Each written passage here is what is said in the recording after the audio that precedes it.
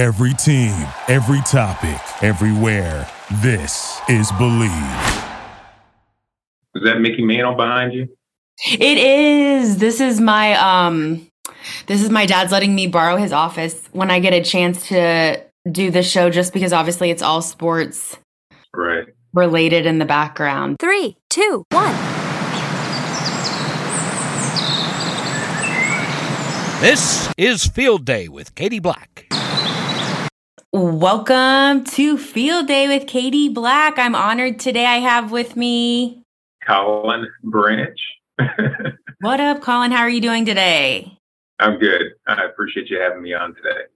Yes, thank you so much for joining. Behind the scenes, there was a little bit of some audio issues, you guys. So I'm more thankful than ever that we can hear each other. But so first off, I did, a little research on you, and I'm big about birthdays. And so I understand that you're a Pisces. Is that correct? I am.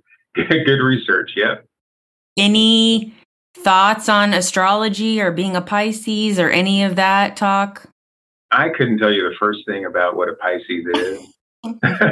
I know I am one, but what that means is news to me. Any insight that you have, I'll take. So funny you should ask. I don't know how much time. I don't want to take up the whole interview with astrology, but essentially what I know is definitely water sign. And I mean, everyone could say that there's a touch of, psychic ability, but I feel like with water signs, there's a little bit extra. So I don't know if you have any like sensory gifts or any of that, or maybe like deja vu. I don't know what you categorize as deja vu or something like that. Well, I can tell you that even though I can swim, I sink like a stone. Really? And my kids always laugh because I can't float. I've tried floating. I'm almost 43 years old, and I cannot float to save my life. And they laugh and laugh. I was like, you know what? If we are ever stuck in a big lake or on the ocean, and it's like, I will be the first one to go. As far as the anything extra sensory, I don't know. I'd have to think about that one. I don't consider myself to have any sort of extra sensory perception or anything like that, but maybe that's something I should look into as I get older. Yeah, why not? Why not? And then also too big in, and again, I'm sure people say this and they're like, any sign could fall under this category, but like really big into musical, maybe Broadway's, some type of music connection. True? I actually, when I was young, I mean like elementary school age, I played the cello and I sung in a choir, like through the school and the whole bit. Thank God there's no videotapes and recordings of that stuff nowadays. But yeah, I used to have a good voice. And then, obviously, playing sports and just, that was where the bulk of my time went. Really didn't have the time, the opportunity to develop that any further. But I did like playing the cello, did like singing in the choir, at least for the very cool couple of years I actually did. That's a fun fact. Do you feel like, on my other program, I talked to musicians. Do you feel like that's, like you said, you kind of like lost your voice? Do you feel like that's something that like musicians, like you literally have to like protect and like keep up with, I guess? I think it's just like any other talent. And you've got to nurture it. You've got to work hard at it. It's not something, obviously there's people with different talent, abilities, and gifts. Not everybody can sing like Whitney Houston can sing, but, you can work at it and be a very, very good musician, whether it's vocally or with an instrument, just through hard work and effort and all those other things, just like, we would do in sports on the field. You can have a lot of talent and it just never materialize into anything if you don't work hard. So yeah, I absolutely do think if that was something I kind of poured my energy into, I could have been, good at that as well. Very interesting. Hopefully. Yeah, very cool. So I always ask my guests, where were you born / where did you grow up? So not that we definitely weren't gypsies, but my parents are actually originally born and raised in North Carolina. Not where I grew up though. My dad grew up in a small little North Carolina town called Severn. So my grandparents, they were sharecroppers. I mean, it's, kind of up past Raleigh. They grow a lot of peanuts up in that area now. And then my mom was born and raised in Winston-Salem, and they met at NC Central, way back when. But then me and my two older brothers, we were all born in different states. So my oldest brother was born in Kentucky. My middle brother was born in Pennsylvania, and I was born in Ohio. Oh, wow. So I was actually born in Cincinnati. And people always ask me if I'm an Ohio State fan, and I'm not. But but if they're playing, I don't have a dog in the fight. I'll root for Ohio State every now and then.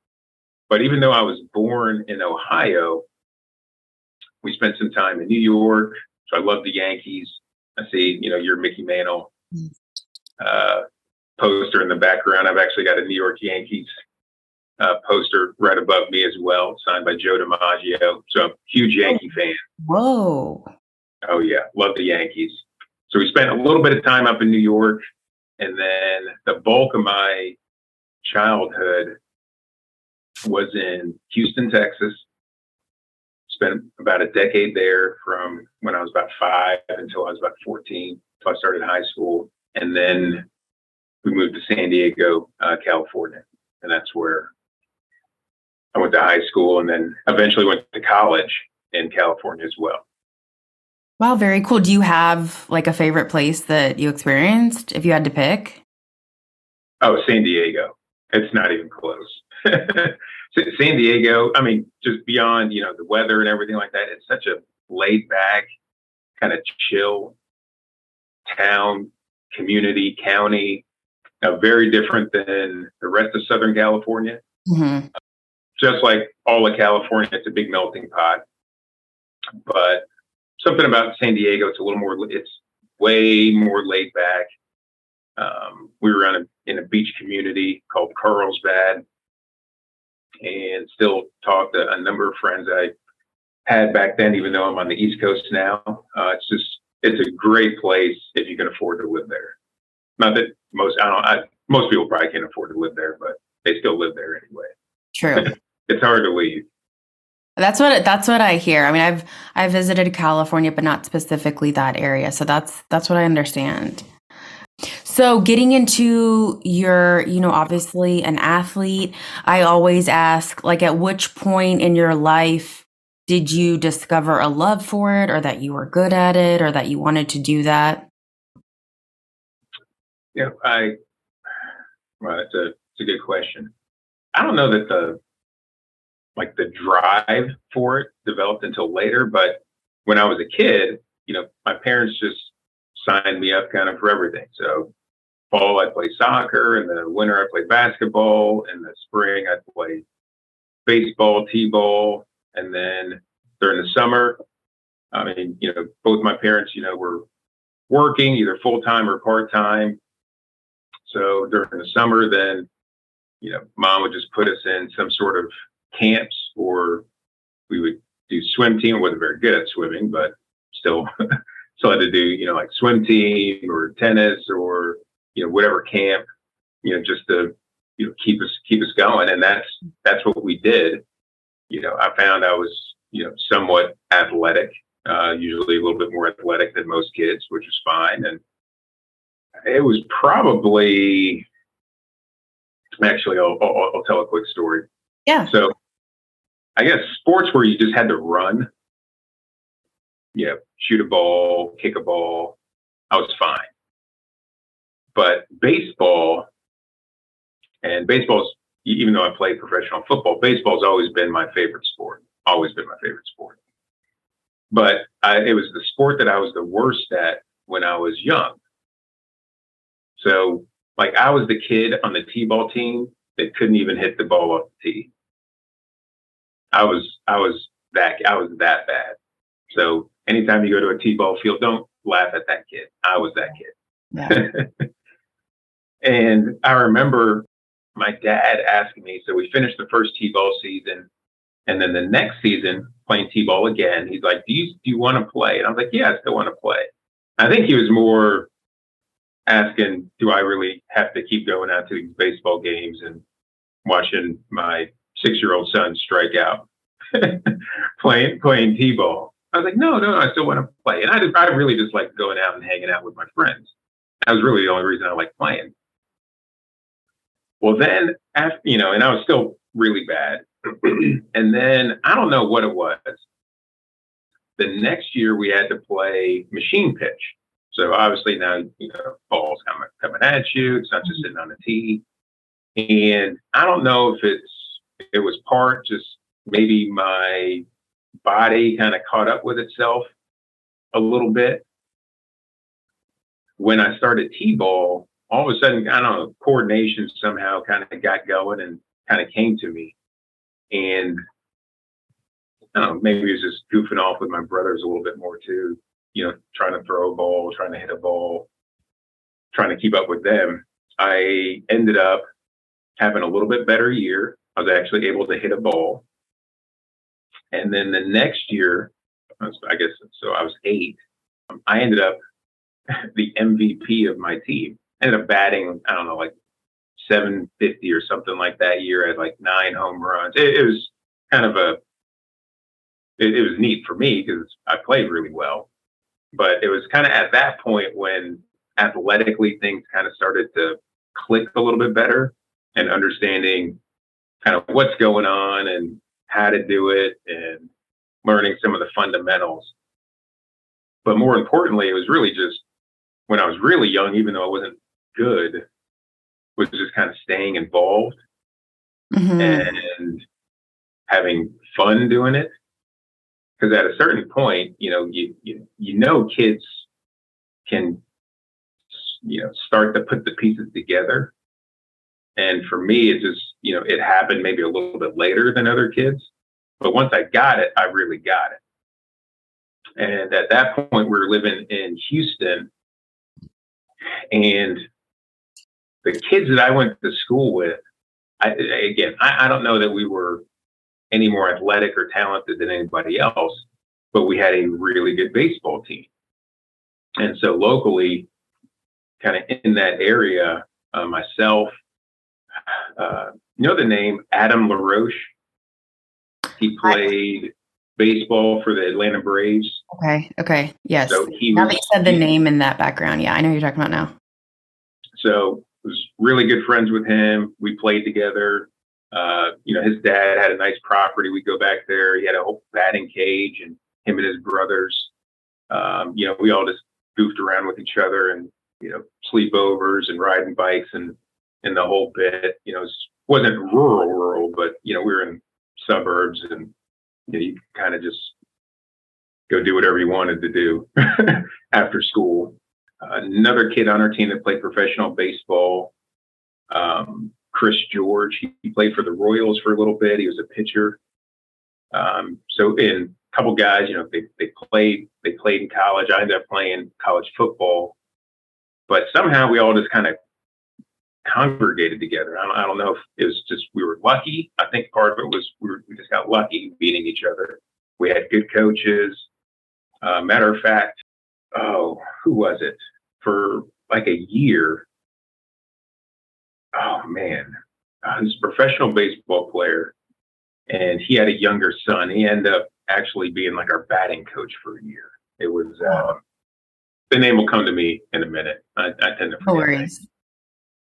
But then like Chuck Knobloch's, not his manager, but a good friend of his was also one of our coaches, a guy named Butch Gootsman, who I'm still friends with today. And, he's got a great family and played with, his sons, during the whole time. So we ended up just having a really good baseball team. So that's what age range is this? Is this like middle school, high school? This is middle school up until, and I ended up moving right before high school. So our 8th grade year, we ended up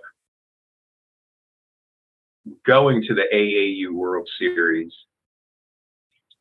We qualified for it. Actually, we didn't play in it because we were hosting another, like it was like double ABC World Series, which we ended up losing, and we got second place. We were a little ticked off about that one. Mm-hmm. But then the next year, after I actually moved, we actually played. The same team played in the AAU World Series, and they won it. They actually won it 2 years in a row. It was pretty outstanding. Yeah. So it was just. That's crazy. That kind of seems like a movie. To play. Yeah, it was a great place to grow up in Houston, and we had,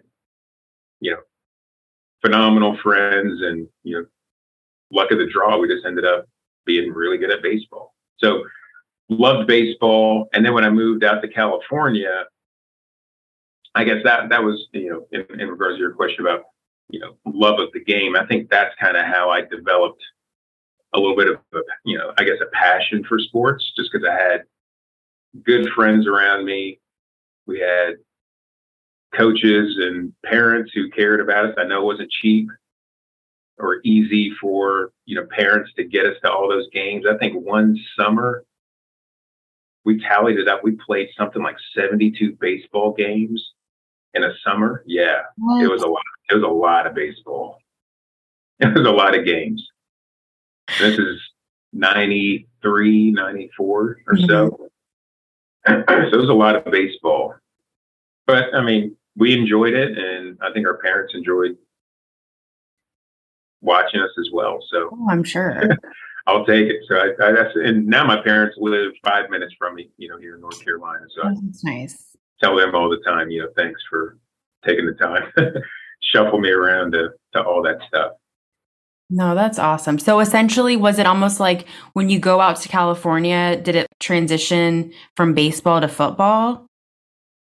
Well, I still played both, but then I'm playing like high school baseball, high school football, and I don't know. One, the caliber of baseball wasn't quite the same at the high school I ended up going to in Carlsbad as it would have been back in Houston. But I still loved baseball.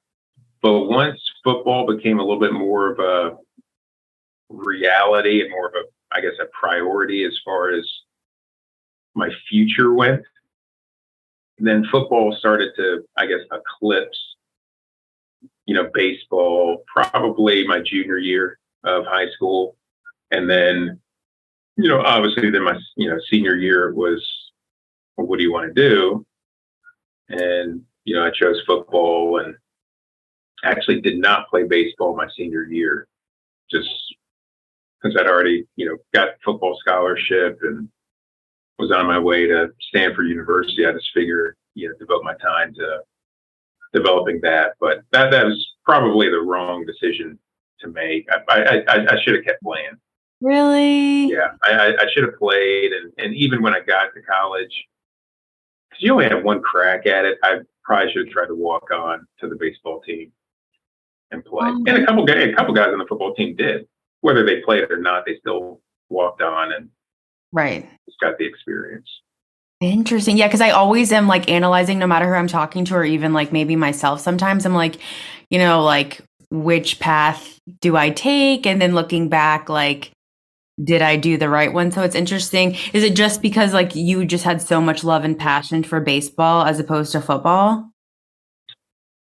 Yeah, I think, and part of it was, I think baseball was so much harder, just from a strategic and almost like a tactical standpoint. Like baseball, it's so, there's little itty bitty things that you have to do. I mean, even with just, from the way you hold the bat, making sure, you don't roll your wrist. I mean, there's all these little details in baseball. Call it, they can always call it the thinking man's game. And something about that I just really liked it.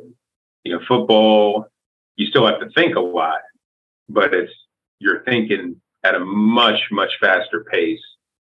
And it's it's physically tougher, which is, I think, what drew me to that. Like with football, something about physically making your body do something that's really not natural is fun to me. I think that's why I did like it. That's why I still love it, because to me, I mean, there's really no other sport, at least, that's popular, in America that, you have the ability to just kind of physically change your body and overcome whatever's in front of you just through kind of sheer will and determination, Totally. which is kind of neat. Yeah, very cool perspective. So what was going into college? What was, playing football in college like at Stanford? It's different than high school. And I try to tell high school kids that as well. It's like, high school football is probably as pure as you're going to get as far as just being able to play the game without politics and bureaucracy and this, that, and the other. And, once you get beyond high school, then it does become, you really do see it becomes more of a business. Mm-hmm. And so when you get to college, initially you're not, like, that's not how you think, but you understand it pretty quickly, or at least you should. I mean, because obviously college coaches and universities, especially when it comes to football and basketball and the, men's and women's basketball, and those are revenue generating sports. They've got to generate revenue. It's a real business, and it's your coach's livelihood as well. So, there's certain, responsibilities that come along with that, but it's still just a game as well. So you have to keep that in mind. I guess one of the main things that I always took to heart, and I actually got this from my head coach, Tyron Willingham, was, to enjoy the work it takes to be great. So not just the game, but all the work it takes, all the work that you have to put into being great is what you should actually enjoy the most. And so that's really what I took and kind of held on to, because not everything is going to go your way. Case in point, I got to college, beyond just the academic part, which was difficult as well. Your body's not fully developed. You're not the player that you're going to be when you leave. I think I got to college. I played my senior year of high school at 165-ish pounds. By the time I left Stanford, I was 205 pounds. And I remember running a 4.68 40-yard dash my freshman year of college. My 40-yard dash, when I ran it at the NFL Combine, I ran a 4.39. So you're going to grow up, I guess, is really what's going to happen in college. Now, there's a lot that goes into that. So when I get there, I redshirt. So when you redshirt, coaches really, they don't pay attention to you, but you can still make them take notice of you. But I guess, just to stop you there, that's kind of crazy to me that a coach wouldn't give you kind of the time of day, essentially, is what you're saying at first. Yeah, because they're putting together a roster, a team that's going to compete that year. So if you're not part of that plan, if you're a freshman, you're not going to play, then it's, all right, you're going to redshirt and you're just going to be on essentially like the practice squad. Like, you're just going to help the main guys who are actually playing in the game get ready. So, that's your job. So in doing that, like, that was my time to compete. Okay. So, that's when you've got to grow up, and you're always going against first team, like, offense. So I'm playing defense. You're always going against like first team offense. So it's actually a really good you're in a really good position day in and day out to play against guys who are bigger, faster, stronger, and are actually playing against, top tier talent. Mm-hmm. And you're practicing against them and trying to give them the best look, day in and day out. That actually helped me get, I think, better quicker and actually get tougher quicker because they really don't care. They're going to try to beat you up as much as possible. So that was number one. And that to me is kind of what, by the end of the season, coaches began to take notice. And then going into the next year, still a younger guy, older people ahead of me, even though I think I'm more talented, doesn't matter what I think, you still have to go out and prove it.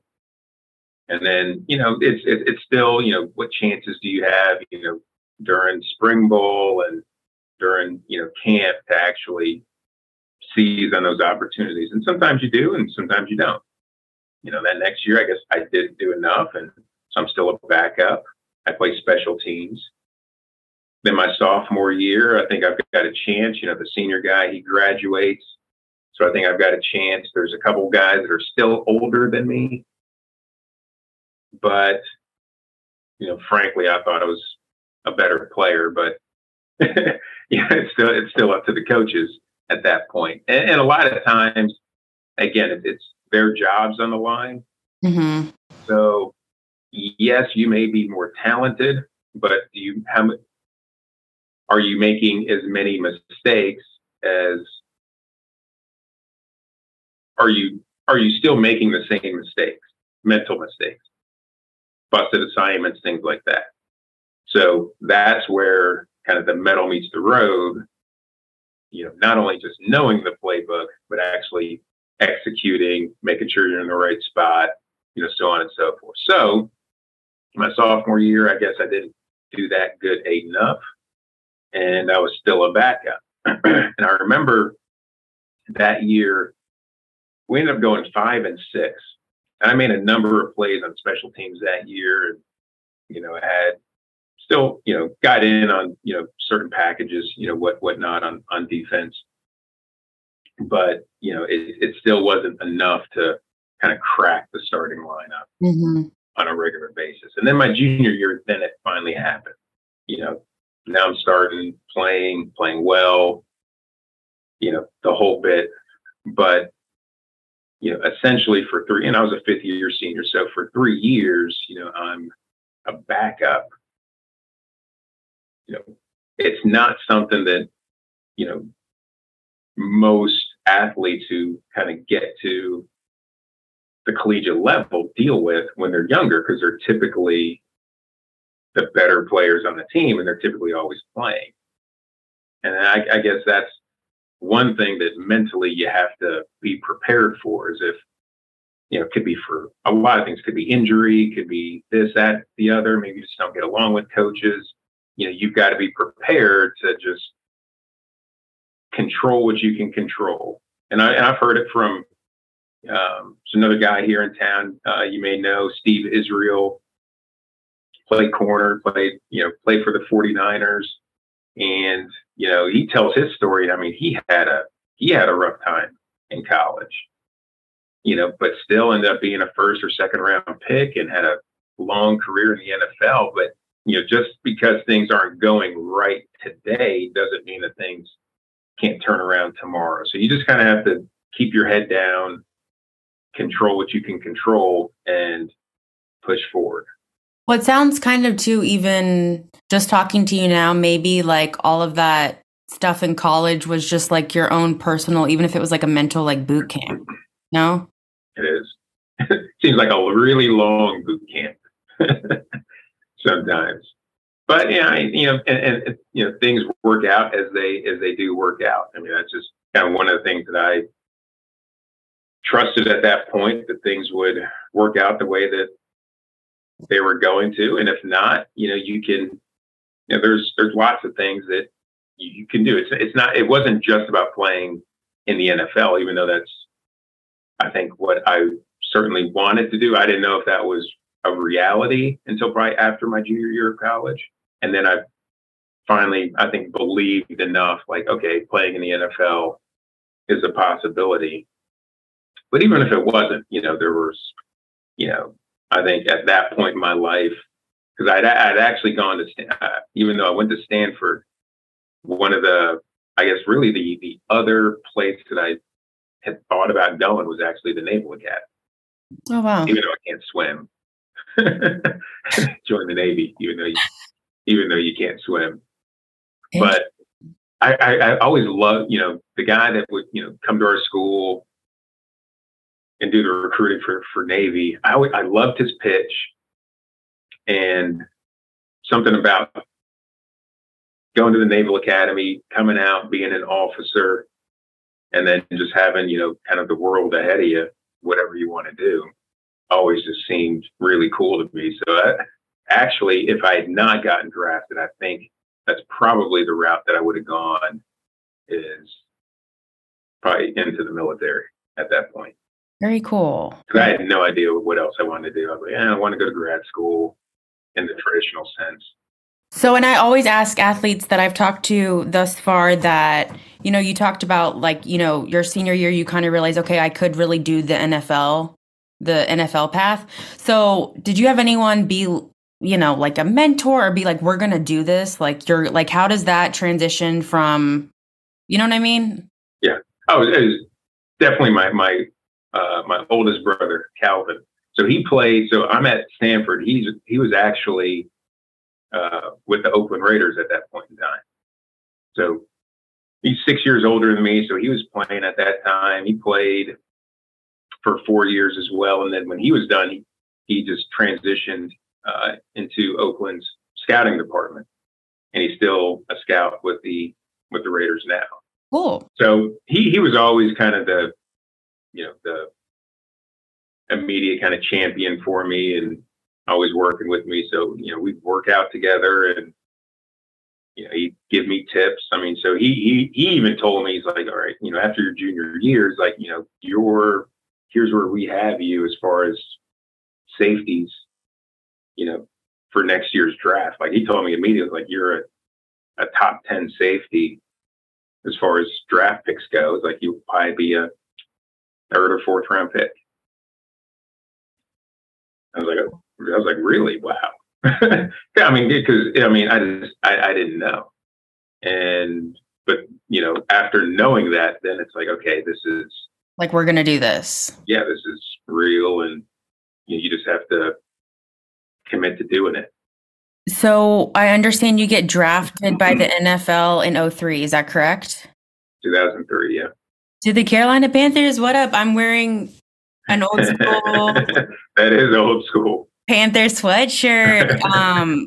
Obviously, I'm a big Carolina Panthers fan. So I was wondering is that the first year that we go to the Super Bowl? Or no? Right? Yeah. Yes, that's crazy. So literally, the first year of your NFL career, you go to the Super Bowl? Yeah, that was. I mean, the whole thing was, kind of surreal. Like, looking back at it, it's like, yeah, that doesn't normally happen, because you go from college, living. I tell people this story. I was living in a 2-bedroom apartment with a couple other guys. I'm sleeping on a futon mattress in the living room. Literally, when I get the phone call, from my agent saying, make sure your phone's on, you're getting good reception because the Panthers are about to call you. And I'm on the West Coast, and the fourth round of the second day of the draft had just started. So it's, I don't know, it's barely 7 o'clock. I'm still sleeping, and get a phone call from the Panthers, and Marty Herney's on the line, and then John Fox gets on the line, and then a couple of reporters, and the whole bit, and then you're a Carolina Panther, and you're flying out here. And then you go from playing like 12 games back then in college to then playing between preseason, the regular season, and then making it all the way to the Super Bowl. You play 24 games. that, I mean, the toll that puts on your body is intense. It's intense. You're tired by the end of the season. Like it's a good tired. But how you got there, I think now I've got a little bit more of an appreciation for what it takes. And matter of fact, I was having this discussion with a couple guys I work with the other day, and they were asking, like, how hard is it to like turn a team around, like in the NFL, and go from, not so good to a really good team? I was like, well, obviously it's difficult, but it's not as hard as you think. I was like, really, what you need, I think, what all GMs, are going to say is you need draft picks. And when you look at, when John Fox came here, they went from 1-15 to 7-9, and then we were in the Super Bowl. And it wasn't like a huge roster turnover, but they drafted well. You draft Steve Smith and Chris Jenkins and Julius Peppers, and you start putting good pieces together.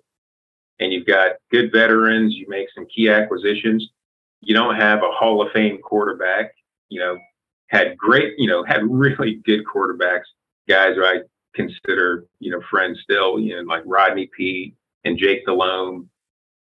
But the fact that you can get to the Super Bowl, and come within inches of winning it without a Hall of Fame quarterback like a Tom Brady or a Peyton Manning, or, throw in, any quarterback's name, is pretty tremendous. And it really was just about building a roster and a team that fits together. And then the same thing can go the other, and you can still do all of that. And then the next year you go 7-9 again, which is what we did. So it's a lot of things just have to click, and you have to get a little lucky, but you're lucky because you're prepared. Mm-hmm.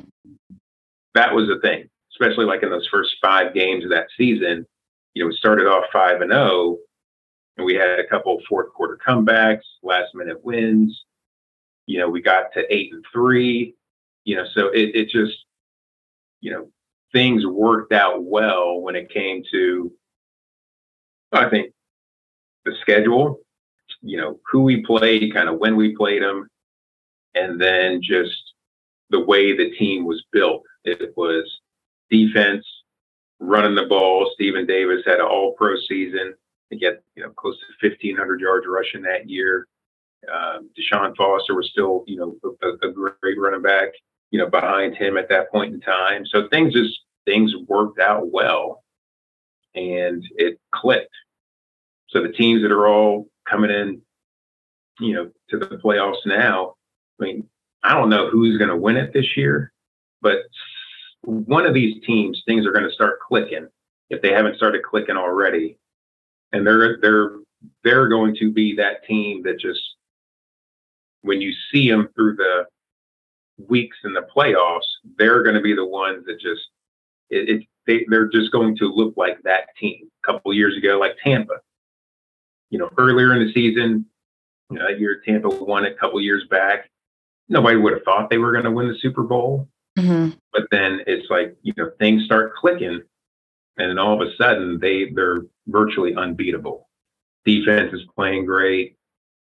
Brady's having, one of his seasons, and they just roll through the playoffs and end up winning the Super Bowl. It's like that's usually what it takes.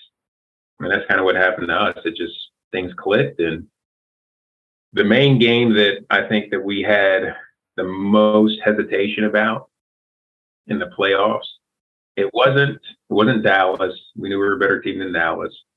We knew we were a better team than the Eagles, who we played in the NFC Championship game. It was really the Rams. It wasn't a great matchup for us. They still had Marshall Faulk. They had, 2 Hall of Fame wide receivers, even though Kurt Warner wasn't there. It was still, I think they were the second seed in the NFC that year. I mean, they were a really good team, but it was just a bad matchup. And that's the one, got it to overtime, and Steve caught the pass and we ended up scoring and winning. That was the one that if there was any degree of doubt, it was that game. Like that was a tough one. But once we got past that game, beating the Eagles, we knew we had that one in the bag. And frankly, I thought if we just could have got the overtime against the Patriots, we would have won that game too. Oh my goodness. Yeah, to watch that, like, or even what you say about the playoffs, all of it was just like unbelievable, like a real game, and just like, oh my gosh. I still have like images of we would just scream. We would just scream, go out into the street and just all of them. Cause it was just, I can't even put it into words as a fan. It was just incredible. But interesting that you say about the Super Bowl, I guess, specialty sauce or whatever. It's almost like what I've studied, obviously, just from being a fan. It just seems to be, I feel like a lot of things in life are like a really great recipe. And I feel like part of that recipe is just a team being a team. I know that sounds corny, but right? Don't you think that's it is, and it's hard to do. I mean, and you can see it this year from the Panthers. It was kind of night and day between two head coaches. And a lot of it is that it's, having the right leadership in place. And this is beyond football too. It's like, if you have leadership right, GM, head coach, and the staff, putting that winning team together is a whole lot easier than if those first pieces, GM, head coach, coaching staff, are not the right fit. And what it looked like to me is that Matt Rule over the last couple of years was just, but it doesn't mean he's a bad head coach. Nobody would say Nick Saban is a bad head coach, even though things didn't work out for him in the NFL with the Dolphins. I mean, the guy's obviously probably one of the greatest, if not the greatest, college football head coach in football of all time. He knows what he's doing, but the fit still has to be right. And, for the Panthers over the last couple of years and beginning of this year, it wasn't the right fit. I think they've found some of the identity that they want now and probably need. Whether they, go with, Steve Wilkes or not is to be seen. So we'll see. But, having the right leadership is key. Totally. Yeah, I just feel like I could go on all day, but I guess I just feel like with the Matt Rule, again, obviously, I like to say like energy and vibes, but I just felt like, again, through the television or, the random games that I was able to see, and the energy was off. The dynamic was off. And like I said, it's hard to put your thumb on sometimes. And I know everyone's like, oh, we'll just look at the stats of us losing. But like for me as a fan, it was more than that. It was just something's off. It is. And it can be, and all of that kind of trickles down. And players still take their key from the guy leading the ship, which is the head coach. Totally. Head coaches really have to be so in tune with the vibe of your team. And each team year to year can be very, very different. But you're the consistent part to it. So it's like you're the captain. Because of that, it's like, all right, everybody's still looking to you to right the ship when it's going wrong, to keep it going in the right direction when things are going right, and being that kind of that solid person that everybody can lean on. And if they even though we're all grown men, like you're still the guy that everybody's looking up to. Totally. Even though you may be 30-something years old and a head coach in the NFL, you might even have some players that are older than you. You're still the captain. You're still the guy. And I don't know that even though you may be a great coordinator, not everybody is suited for that role in the NFL. And you got to find that out through trial and error. Totally. And I guess anyone listening, it's like you can use this example of like no matter what industry you're in, there's always like maybe someone that's like a boss or leader, and you're like, I don't know how that happened. No shade. But like, you know what I'm saying? It doesn't matter what industry. There's always someone that's of higher superiority that like the other, employees are like, wait, what? Yeah, exactly. But, right. And sometimes when things are just going right, industry is, everybody's making money, everybody's doing well, you can kind of cover up those flaws. And then things go the other way, like they're going right now across the globe.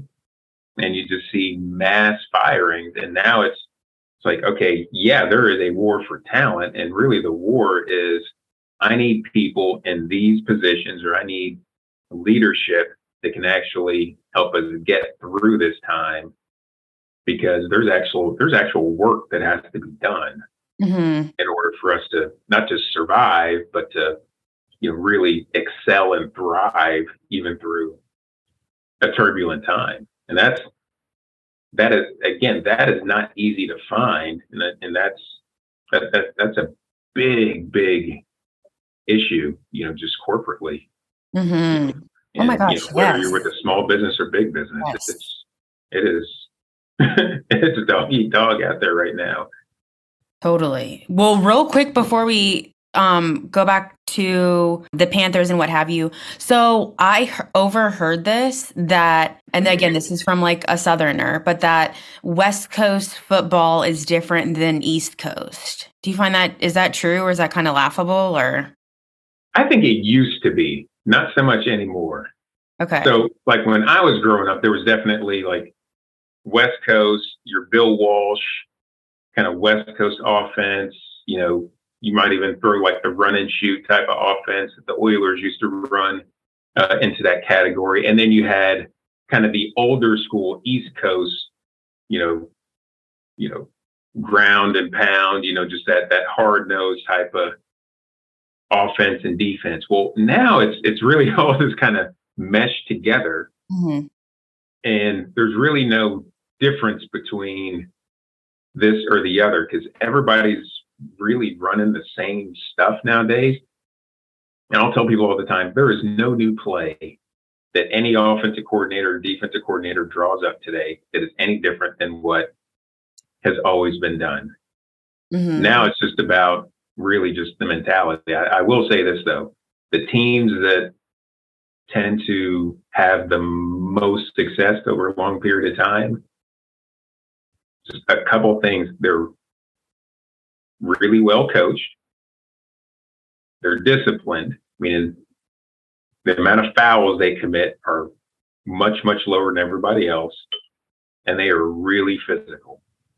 Like the last part being just a physical team and playing fast is really the hallmark of whether it's football or anything else, any sport. You play fast and you play physical, you'll always be good. So the play at that point, whether it's a pass, a run, whether you got 4 wide receivers or no wide receivers, it's really all the same. And nowadays it's really just about your personnel. So just like we were just talking about, having the personnel is everything. What all teams are trying to put together. So you can look at a team that, again, some of the better teams that have existed, you may have 2 really good tight ends. Well, I want both of them on the field as much as possible. Okay, well, I've got 2 really good running backs, and D'Angelo Williams and, somebody else. So like, well, I want them both. I want them to both get touches. I've got, 3 really good wide receivers. You'll still run the exact same plays with different personnel. I just need to get the ball to my playmakers. Same thing on defense. It's like, well, one year my personnel may be better suited to blitz a lot, so I'm going to blitz.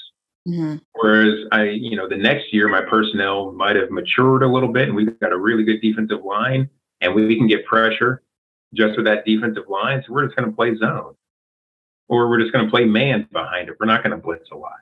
So your personnel is going to dictate the play calling, and the better coaches around the league, I think, know that, and they adapt how they call based on the personnel that they have. Otherwise, if you try to fit people into a mold that they're not suited for, you're going to have a rough time. You can take a Pro Bowl player and make him really pedestrian by putting him in a position and making him do things that he's not suited to do.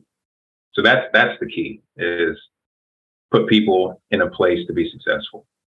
I agree. Going back to the Panthers, what was the other seasons like? Basically, what was the vibe experience like after, the heartbreaking Super Bowl loss with the Panthers? Frankly, I mean, everybody just thought it was like, all right, well, we can do it again the next year. Now, we did have some people retire. We had a couple of guys in the offensive line retire. So our team got younger. And, we lost field to free agency because, you go to the Super Bowl and now everybody wants your best players. So you lose people to free agency. So we actually got pretty young pretty quick. And then the next season, and then we had a bunch of injuries going into that next season. I think we had the most players in the NFL on IR that next year. Yeah. And so I'm starting, Ricky Manning, he's starting. We have rookies, like Chris Gamble, he's a rookie, he's starting. And we struggled. I struggled, mightily. I was not playing well the first half of the season. And then things kind of started to click, and we actually almost worked our way back into the playoffs. I think we were 7-8. If we'd won our last game, we actually would have made the playoffs at 8-8. We started off 1-7. So, to do that and to work our way back took a lot of effort. But after the Super Bowl, I don't think anybody really had any doubt that we couldn't get back into the playoffs and make another run. Everybody was working hard. I think we had a great camp. Just the chips don't always land the way that you want them. Totally. Season to season. Well, did you, enjoy the Charlotte? Did you enjoy the fans? Was that overall? Oh, yeah. And, met tons of great friends, through the organization and out of it. And, certainly made my home here and just live up here in Lake Norman and raised a great family. So Carolina made an impression on me. And matter of fact, since I stayed here, I got my parents obviously to move close to be near the grandkids. So, it's worked out really well, being a Carolina Panther. Not a team I ever thought was going to draft me and bring me here, but it certainly turned out to be a blessing. Oh, that's awesome to hear. Before I get into post NFL life, I understand that. So you were here in Carolina from seasons 03 to 06, right? Yep. And then you played season of 2007 with the Raiders.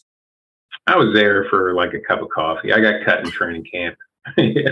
Okay. And then my knee was, it was in bad shape. So, I was a shell of what I was able to do before. No, I understand. Did you view that as a blessing in disguise that you're I'm ready to make my exit, or how did that experience go? Everybody, you kind of know it's coming. Especially when you just can't play at that high level anymore, injury or age, combination of both, whatever it might be. So it's just, you get cut and it's I knew I couldn't play at this level anymore. I was really just trying to hang on. So once a team just says yeah, you're done, you're done, then it's a pretty easy decision. Just, all right, let's pack up. Let's go back to Carolina and figure out what to do post football. I understand. Because, obviously, it sounds like to an extent, and I'm sure a lot of individuals experience this where you just feel like you're burnt out, you're exhausted to an extent. You have a lot of emotions. You are burnt out. You've been doing this for who knows how long. You've been playing a game. You haven't had a real job yet. You've literally been just playing a game and earning money doing it, which is awesome. You're not behind a desk. You're not shuffling papers around. You're not making calls. You're on the field or in the weight room or on the track. That's a great way to live. So, yeah, I mean, you're done, but there's a lot of, you know, I'd probably say every player, doesn't matter who you are, like you're that let down and then not being able to continue playing. Like you're going to have bouts of, depression and things like that. Just that's natural. I mean, if you were a surgeon and then all of a sudden somebody came in and said, you can't be a surgeon anymore, get your stuff and leave, that's going to sting. So, it's just, you have to go through all of those emotions. And, that's a big part of, having good people around you. It's not easy. Definitely not easy. I mean, it can take a long time to kind of get back and find any sense of normality once you're done playing. Because frankly, you don't know what's normal at that point in time. Because it's almost, sorry. No, I was going to say, it's like not to put anybody else's, dirty laundry out there, but you can see it with guys who just seem like they can't retire. Like a lot of guys, it's just like, well, what am I going to do afterwards? You could be the most successful person on the field and have lots of stuff to do outside of it, but still you like the routine, you like what you do, and then trying to fill what else in life is going to fill that if I don't have it? Mm-hmm. That's a question not a lot of people want to ask themselves. Right. Well, and I guess obviously I'm not an athlete, but just from my study of it and just obviously learning from the individuals like yourself that I speak with, it's almost like it's a death. Is that fair to say? Very. Yeah. Absolutely. Yeah. I mean, if you've ever had a pet pass away, like it is like that. Like, you've had a dog that you've loved for a decade, 11, 12, 13 years, and you have to put it down. Like, I've had that experience. It hurts. Oh my gosh. It's very similar to, retiring and being done playing. It hurts. Do you feel like do you wish that like there was some part of somewhere within the NFL loop prepared you guys for this, or do you feel like there's just no one could have prepared you guys regardless? No, it's nothing that I think anybody can prepare you for. It's just that is part of life. Is you chose to have this great experience, to put in the work to get to this level of your profession, whether it's you're a professional skier or football or soccer, whatever. And eventually, because it is athletics, you are going to have to give it up, or you're going to have to quit or retire. But nobody can actually prepare you for that day that it actually happens. That's not possible. That's just I understand. Something that having a support system you can get through and get beyond and keep living. I understand. Well, I always tell my guests, thank you for sharing so far. I appreciate it. So coming back to the East Coast, what do you do to get into like any type of job or career? Is a good question. I didn't really know what I wanted to do, frankly. And I sat down with some people and just kind of asked them what they did. And, because, at that time now I'm 28, 29 years old. And it's, you have just a regular career in the NFL. You don't make, millions and millions of dollars. You're just kind of like another guy. So then it's like, okay, well, everybody I graduated with back in college, they've been in their careers for the last 5 years or whatever, or they're in grad school. So then it's like, what do? Do you go back to grad school? Do you try to find a new passion. Maybe you've done some of that while you've been playing. So I kind of got to the finance industry through some friends and people that I knew. And then, just kind of began learning the industry, finance, investments, insurance, and all those things. And, along the way got my MBA, gotten some other professional designations, and now I'm in a place where I'm more of a consultant and thought leader as far as the industry that my firm is in, and we're kind of in the marketing and consulting side of financial services. So we don't work directly with the consumer, but we work with financial advisors and other financial institutions. So they lean heavily on us for not just product choices, but other marketing and business development, strategies and tactics and things like that. So that part I love, especially getting my having my master's in business, and then understanding how this side of the industry works. This part is exciting to me, to be in it kind of every day, because it's constantly changing. Rules, regulation, legislation, all that stuff is impacting finance and investments on a daily basis. So it's never boring, I will say that. And things seems to be constantly changing.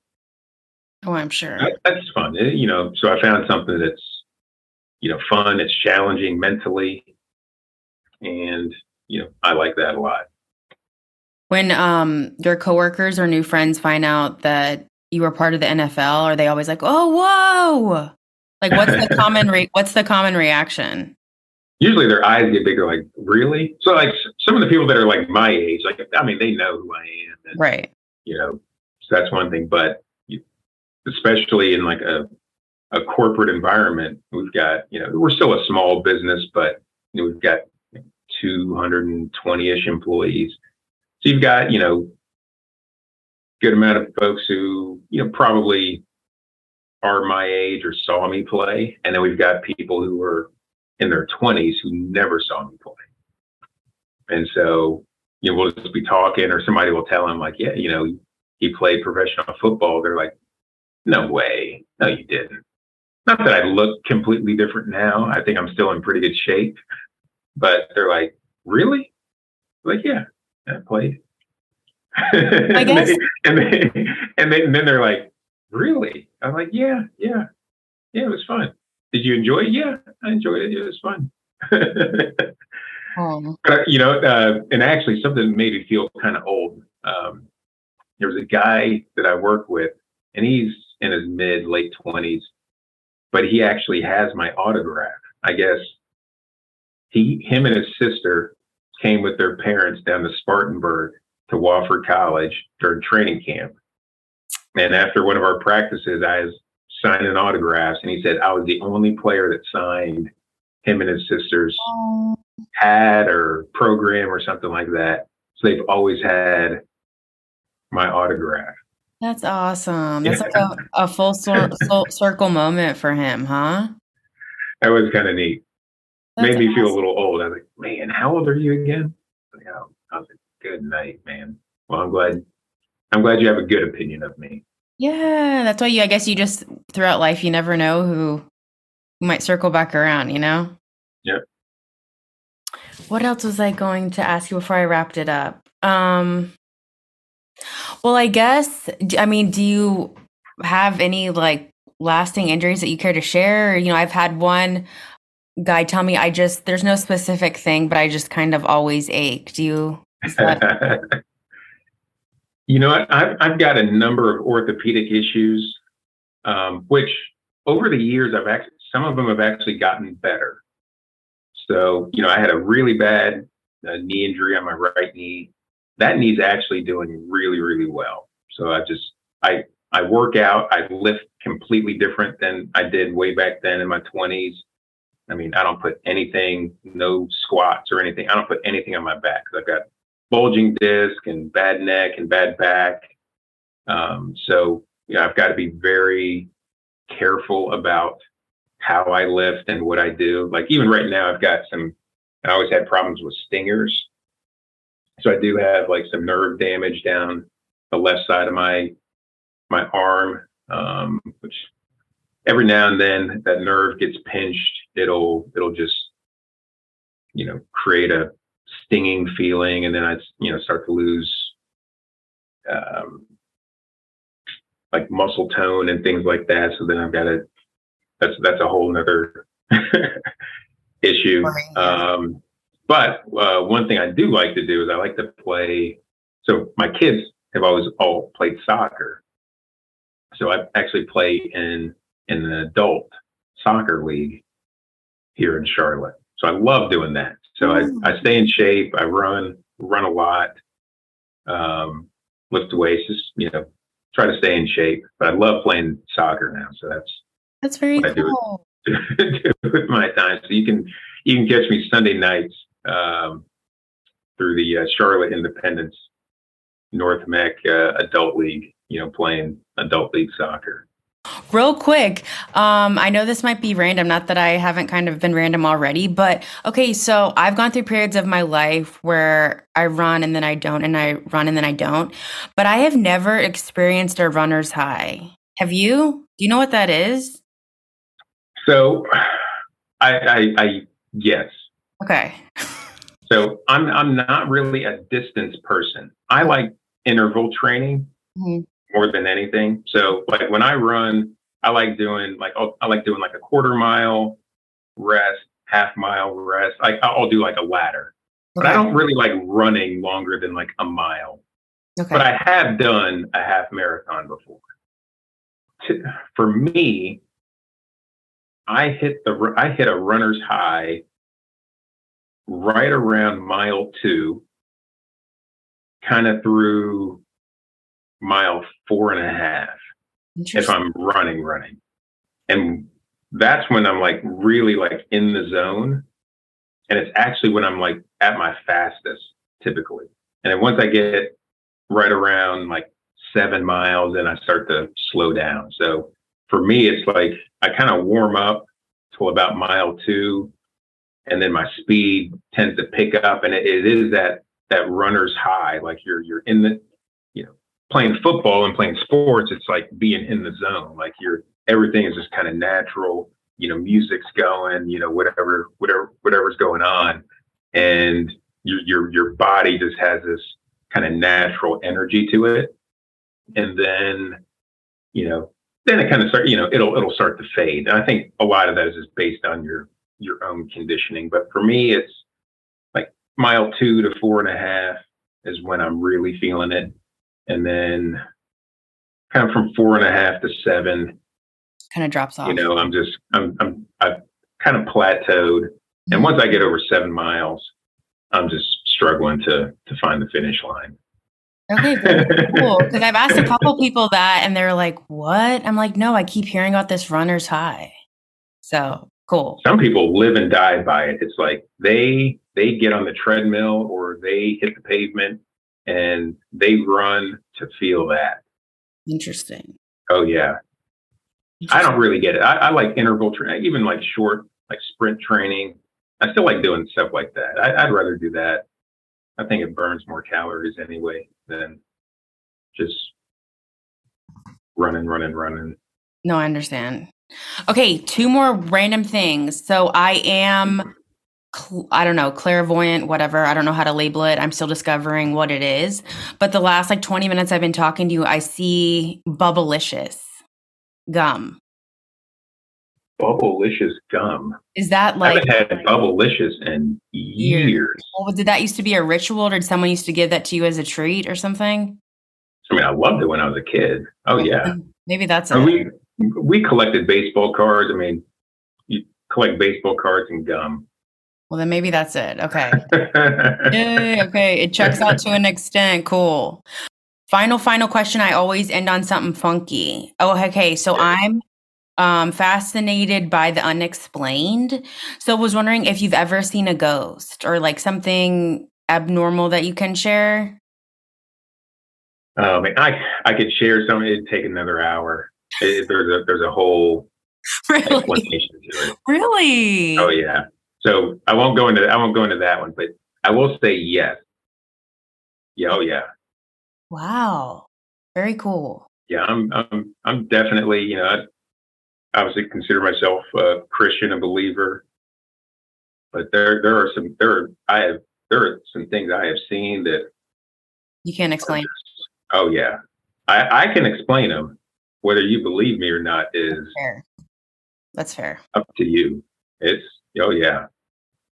And honestly, same kind of vibe with myself, or just even trying to explain to people that like I see images randomly, but all right, Colin, that's it. What'd you think? No, this was fantastic. I appreciate you having me on. Yes, thank you so much for joining and sharing. I appreciate you sharing all your experiences. And like I said, such an honor anytime I talk to a Panther player. So very cool. I appreciate it. Thanks. And, certainly do it anytime. Awesome sauce.